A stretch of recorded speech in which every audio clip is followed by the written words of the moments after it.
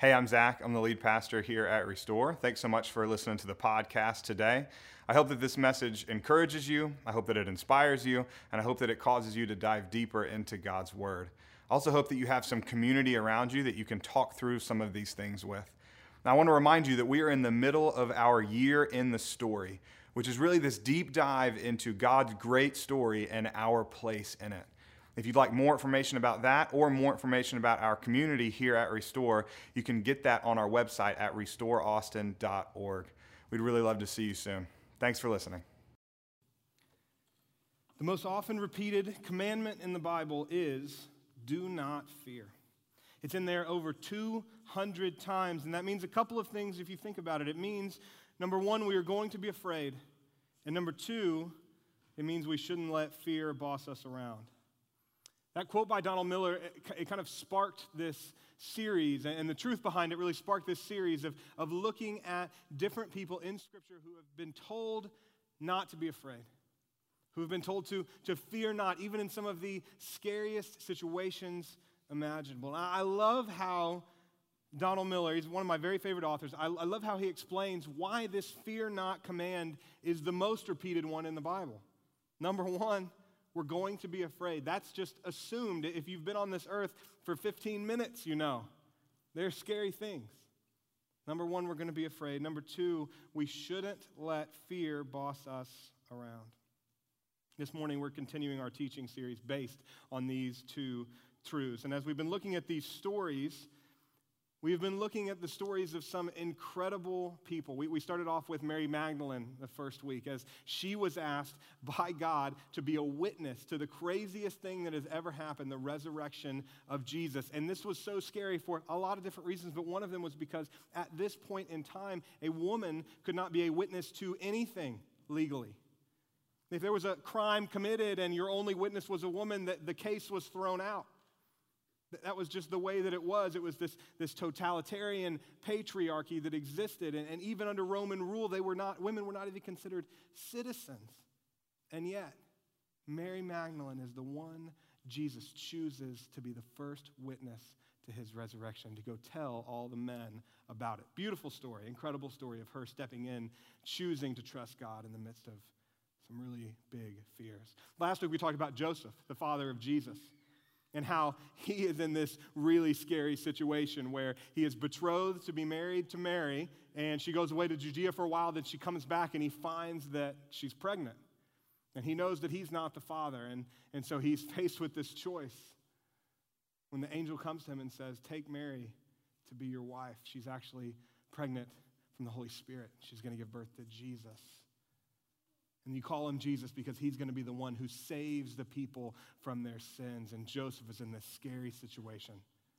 And he chooses to trust God in the midst of fear. The main character for our story today is a guy named Joshua. And I brought a picture of Joshua with me. And I want to ask you, what's the first thing that you notice about this picture? There are two people in it. It's not just Joshua, right? So every other week we've shown pictures and it's just been the main character. But this week there's another person in it. This is a picture of Joshua and a guy named Moses. And it's actually kind of incredible because Joshua is rarely ever depicted in art without Moses by his side because their stories are so closely aligned in the Bible. Moses was Joshua's mentor, his teacher, and one of his very closest friends. And to understand Joshua and his life, and especially to understand just how scary the situation is we're about to look at in a few minutes, we have to understand this relationship that he had with Moses. And to understand that, we need to travel all the way back to the beginning of God's great story in the Bible.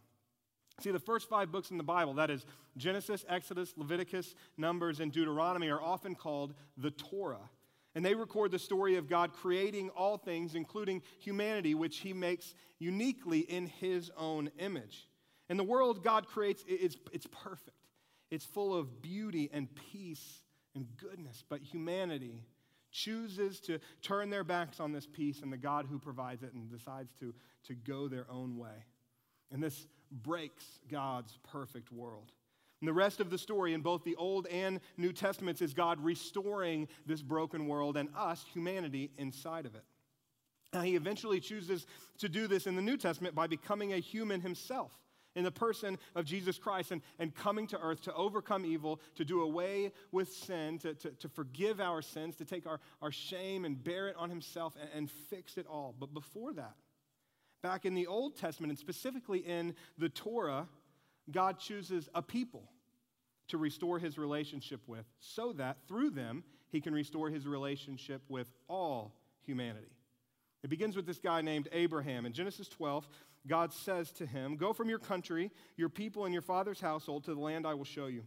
I will make you into a great nation, and I will bless you, and I will make your name great, and you will be a blessing.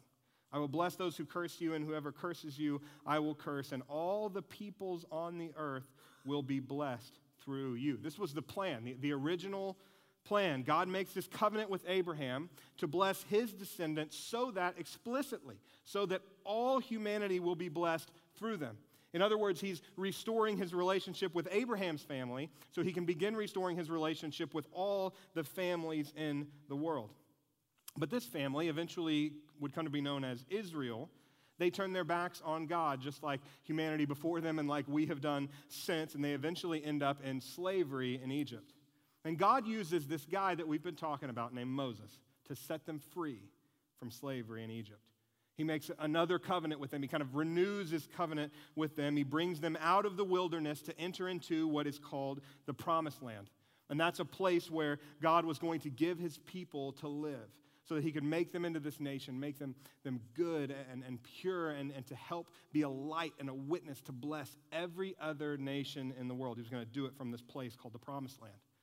And this is where we meet Joshua in the story, in the middle of this, what's called the Exodus journey away from Egypt.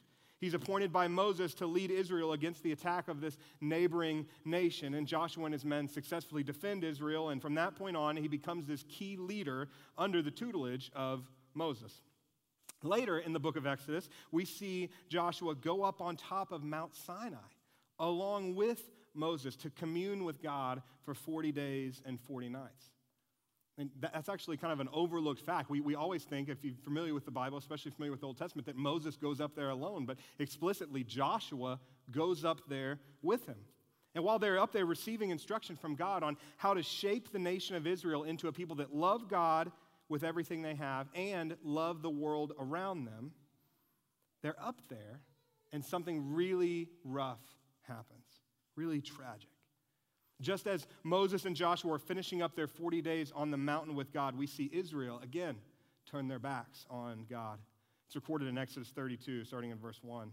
When the people saw that Moses was so long in coming down from the mountain, they gathered around Aaron and said, "Come, make us gods who will go before us. As for this fellow Moses who brought us up out of Egypt, we don't know what has happened to him." I love that. He's gone for like a month, and they're like, "We don't know what happened to him. He's gone.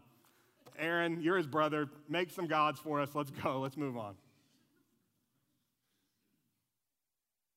He goes up there with Joshua, and these fickle people decide to just abandon Moses, turn their backs on God, and then ask his brother to make new gods for them to worship. But I want to focus in on this story from an often overlooked perspective, and that's the perspective of our main character today, Joshua. He has been up on the mountain with God, the only one up there besides Moses. I mean, can you imagine what that's like? Just 40 days and 40 nights communing with God, and he's teaching you, he's pouring into you on how to shape this nation into one that will love him and love the world around him so that he can enact this plan to restore the brokenness of the world. What an amazing 40 days and 40 nights. But then he comes back down to find the people that he is supposed to be helping lead and care for, having turned their backs not only on God, but also on them as leaders. They're like, "We don't know what happened to Moses and Joshua. They've been gone for so long. Let's just find Aaron." It probably goes without saying that God is not happy about this, and neither is Moses. But instead of screaming at them or sending them away, Moses turns to God and he pleads for the people. It's incredible. This is what he says. "Oh, what a great sin these people have committed. They have made themselves gods of gold, but now, please forgive their sin. But if not, then blot me out of the book you have written." Wow. Moses is begging God to forgive them, and he says, God, even if you won't, even if what they've done is too heinous and you can't forgive them, take it out on me instead. I'll take the punishment. Blot me out. Keep them around. He offers to suffer the consequences on behalf of his people. Incredible. And Joshua has a front row seat for all of this. He watches his mentor lay his life down for his people. This is what Joshua was taught in his time under Moses: servant leadership and sacrificial love. You with me? Servant leadership and sacrificial love. That is what Joshua was taught. That's what he knew. And after all of this, God, he decides to forgive the people. He listens to Moses, and he renews his promise with the people. And they set off for the promised land once more. And when they arrive on the edge of the promised land, that's important. The promised land is actually occupied at this time. So there are other nations in it, and there are nations that are really like doing some bad stuff, like child sacrifice and sorcery and some really sketchy stuff. And so they're kind of on the outside of this promised land. They're supposed to go in, but they're not really sure what to do or how to go in there. And so they decide to send 12 spies into the land. And it's important, these 12 spies are actually coincide with the 12 tribes of Israel. So Israel at this point is 12 different tribes. So they take one spy from every tribe and they send them into the land to check it out.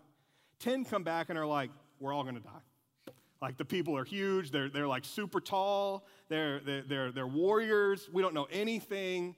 They're going to kill us. This is going to be terrible. But 2 come back and they say, yeah, it looks intense. I'll give you that.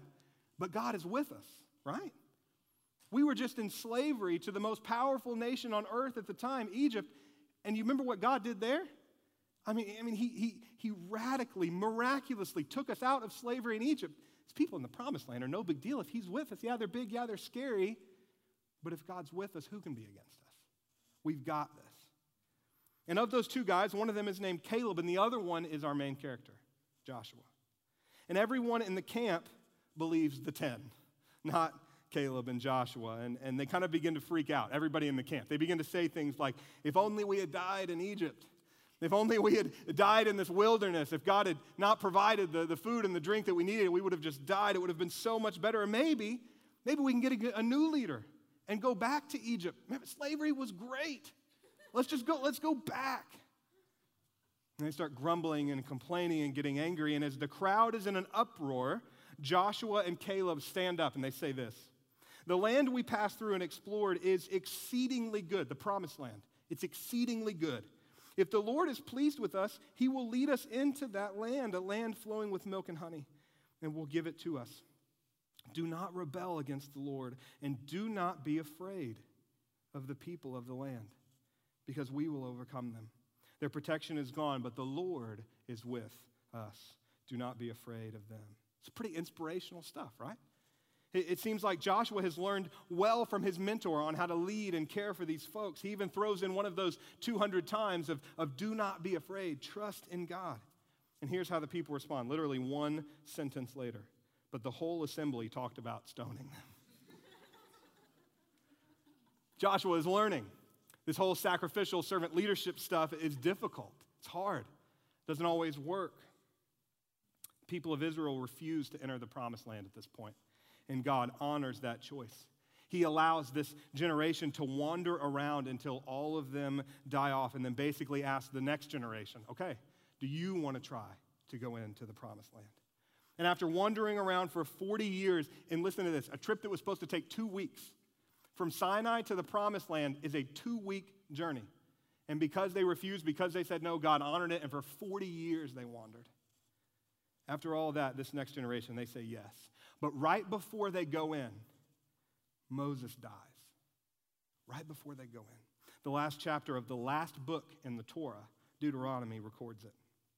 And Moses, the servant of the Lord, died there in Moab, as the Lord had said. He buried him in Moab, in the valley opposite Beth Peor. But to this day, no one knows where his grave is. Moses was 120 years old when he died, yet his eyes were not weak, nor his strength gone. The Israelites grieved for Moses in the plains of Moab 30 days until the time of weeping and mourning was over. Now Joshua, son of Nun, now remember son of Nun, that's going to be important later, so just kind of tuck that away. Joshua, son of Nun, was filled with the spirit of wisdom because Moses had laid his hands on him. So the Israelites listened to him and did what the Lord commanded Moses. That last paragraph is super important in our story. So Moses lays his hands on Joshua and basically passes the torch of leadership on to him. In fact, this practice of laying of hands, it's a really ancient practice, and it's actually something that we still practice today. We've done it in our church a bunch of times here at Restore. We've brought people up on stage. We've laid hands on them. We've prayed over them. We've sent them literally all over the world to do ministry and help people and work in nonprofits and all of that kind of stuff. And in fact, when I stand over there after services and I pray for people, my first question is, how can I pray? But my second question is, do you mind if I just put my hand on you while we pray? You know, because there's something powerful about that. Appropriate touch is a beautiful thing. It conveys solidarity and empathy. It says, I'm with you.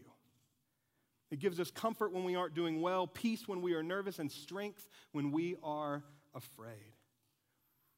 I know so much about this because it's happened to me. It was one of the most impactful moments of my life. I brought a picture with me to show you. So that's a picture. If you can't tell, that's me in the middle with the bald and the glasses and the beard. That's this. And then immediately to my right here, that is my wife, Amy. And we were at the church I was on staff with before we moved here to Austin to start Restore. And the really tall guy on the right is Pete Briscoe. And the lady in the purple on the left is his wife, Libby. Pete was my pastor during 3 years on staff at Bentry and has continued to be in the 4 years since we've left. And so in this picture, it's people that you don't know, but it's Pete and Libby and Sandra and Kevin and John and Joanne and Robbie and Mike and many others. They gathered around us that morning. They laid hands on us. They prayed for us. And they passed the torch. 2 weeks later, we loaded up everything we had in a U-Haul and we drove down here to Austin. Now, I don't know exactly what it was like, what the ceremony looked like or anything like that when Moses laid his hands on Joshua, but I can imagine what it felt like for Joshua because I felt something similar. So Joshua has the torch passed to him by Moses, and shortly afterward, Moses passes away. The story told in the Torah, the first 5 books of the Bible, has now come to an end. But for Joshua, his story is really just beginning. In fact, the very next book of the Bible is named for him, and the very first verses of that book contain the moment when Joshua is given this seemingly crazy task by God. This thing that it really looks impossible. But God asked him to do it. Here's what it says. Joshua chapter 1, starting in verse 1. After the death of Moses, the servant of the Lord said to Joshua, son of Nun, Moses' aide, Moses, my servant, is dead. Now then, you and all these people get ready to cross the Jordan River into the land I'm about to give them, to the Israelites. I will give you every place where you set your foot, as I promised Moses. Your territory will extend from the desert to Lebanon, from the great river, the Euphrates, all the Hittite country to the Mediterranean Sea in the west. No one will be able to stand against you all the days of your life. As I was with Moses, so I will be with you. I will never leave you. I will never forsake you. Be strong and courageous, because you will lead these people to inherit the land I swore to their ancestors to give them. Be strong and very courageous. Be careful to obey all the law my servant Moses gave you. Do not turn from it to the right or to the left, that you may be successful wherever you go. Keep this book of law always on your lips. Meditate on it day and night, so that you may be careful to do everything written in it. Then you will be prosperous and successful. Have I not commanded you? Be strong and courageous. Do not be afraid. There it is, one of those 200 times. I have commanded you. Do not be afraid. Do not be discouraged. For the Lord your God will be with you wherever you go. The reason we spent so much time on the backstory of Israel, and particularly Joshua's early life, is so that we can better understand just how overwhelming, seemingly impossible, and scary this assignment would have been for him. Remember, he has watched God's people complain and disobey and turn their backs on him for 40 years. Even after he freed them from Egypt, even after he fed them in the desert, he met their every need along the way. He has watched as these fickle people have turned their backs over and over and over again. He's watched his mentor, Moses, lead these people with sacrificial love and servant leadership, and he knows it doesn't always go well. It's not this silver bullet, this magic formula that always works all of the time. But he knows what it takes to lead, even when people are mad at him, even when people are trying to overthrow him. He also knows what the people in this land are like. Remember, he was one of the 12 spies. He knows how difficult this task is ahead of them. He knows how hard it is going to be. And I think worst of all, Joshua is being asked to do this without his mentor, without the guy that he's learned from and leaned on for 40 years. I can't imagine how alone he feels, you know? It sounds terrifying. But it's at this point in Joshua's life that he is presented with a choice. It's the same choice that Mary Magdalene had and that Joseph had, that hundreds of other characters in the Bible have had. He can give in to fear. He can trust God and overcome fear. He can give in to fear. He can walk away. He can say, I know what this takes and I don't want it. Or he can trust God and he can overcome his fear. So here's what he does, verse 10. So Joshua ordered the officers of the people, go through the camp and tell the people, get your provisions ready. 3 days from now, you will cross the Jordan here to go and take possession of the land the Lord your God is giving you for your own. So that's it. Joshua chooses to trust God. He chooses to overcome fear just like that. And I just want to be super honest with you guys for a second. I read a passage like that, knowing all the backstory, knowing just how scary his situation is, and I am frustrated with the seeming ease with which Josh overcomes fear. I call him Josh. We're first name, you know, basis. He's frustrated, right? It's like so much going on. I just described what it was like, and now he's lost his like best friend and mentor. He's just like, one verse. I'll do it. Let's do it.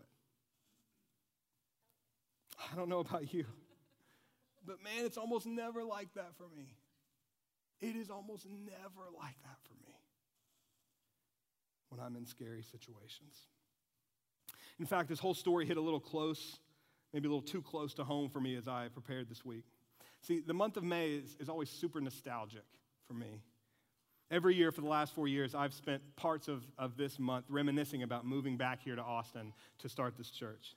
There were 5 of us that originally took that leap of faith. Me, my wife Amy, our son Judah, who was 6 months old at the time, and then Matt and Emily Gonzalez. In fact, just a few days ago, I'm on a group text with Matt and Emily and Amy, and Emily sent this picture of the 5 of us that had popped up on her time hop from May 8th, 2015. It's really cool. We were at this fundraising dinner to help raise money to purchase a lot of the things that we still use every Sunday morning here at Restore. And it was this beautiful dinner and this beautiful time where we were raising money and people were praying over us. They laid hands on us at this thing too. But I know it's just 5 of us on the stage, but there was actually a 6th person that spent some time with us on stage that night. It was the same guy who laid hands on me and Amy 4 years ago today in that picture that I showed earlier. Show the next one there. That's Pete again with the mic. This picture and the one I showed earlier were the culmination of 3 years of being taught by Pete. I watched him lead and teach with sacrificial servant leadership, not just at his church, but with his family too.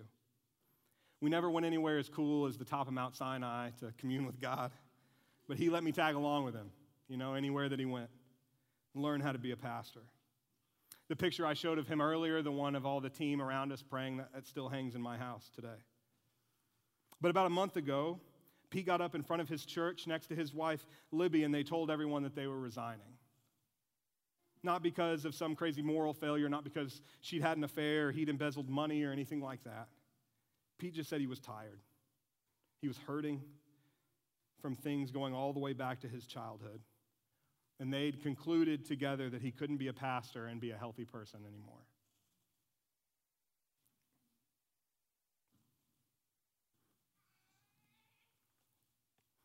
First, I want to say that I'm proud of the way that Pete handled it. I am.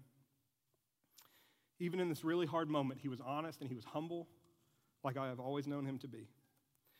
But I'll also say that it was really difficult for me, and it kind of continues to be. I felt like I was losing my pastor, my mentor, one of my closest friends.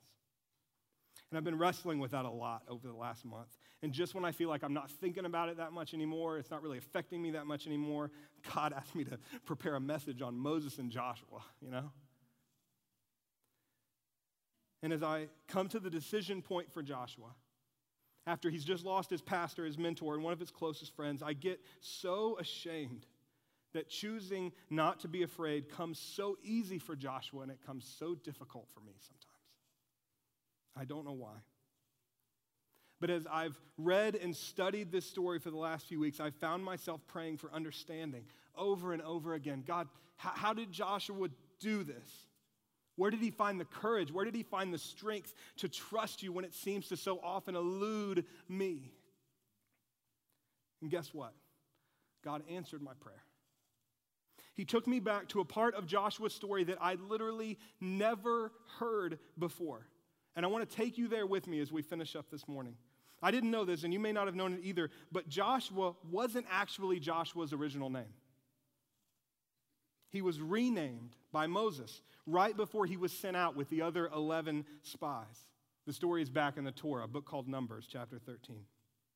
The Lord said to Moses, "Send some men to explore the land of Canaan," that is the promised land, "which I am giving to the Israelites. From each ancestral tribe, send one of its leaders." So at the Lord's command, Moses sent them out from the desert of Paran. All of them were leaders of the Israelites. These are their names. From the tribe of Reuben, from the tribe of Judah, Caleb, there's Caleb. From the tribe of Ephraim, Hoshea, son of Nun. Remember I said, remember son of Nun, right? Hoshea, son of Nun. And it lists all 12 and the tribe they were from and their father's names. These are the names of the men Moses sent to explore the land. You see Caleb in there. You see some of the other ones in there, along with Joshua. But he's not called Joshua. He's called Hoshea, son of Nun. And we don't really know how it happened between now and then, except for this one little verse in the end of verse 16. And here's what it says. Moses gave Hoshea, son of Nun, the name Joshua. So picture it. Hoshea is this leader of his tribe. In fact, he's such a leader that he's one of the 12 that God asked to go to be a spy in this land. And I'm sure he's gearing up. I'm sure he's scared. I'm sure spy missions like this sometimes had fatalities, right? And he's getting all of his stuff together. I'm sure he's praying with his family and with his tribe and all of that. And he comes together, and I can just see Moses pulling him aside right before. And he's like, Hoshea, come over here. I want to do something really quick before you go. And I'm sure Hoshea is thinking like, wow, it's going to be military advice or leadership nugget, that I can use when I'm in there. And he says, you're not going to be called Hoshea anymore. You're going to be called Joshua.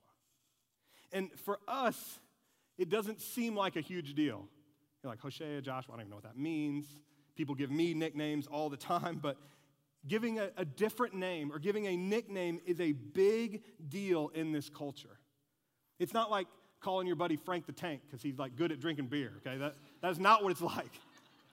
This is like changing everything about you. Your name held identity with it.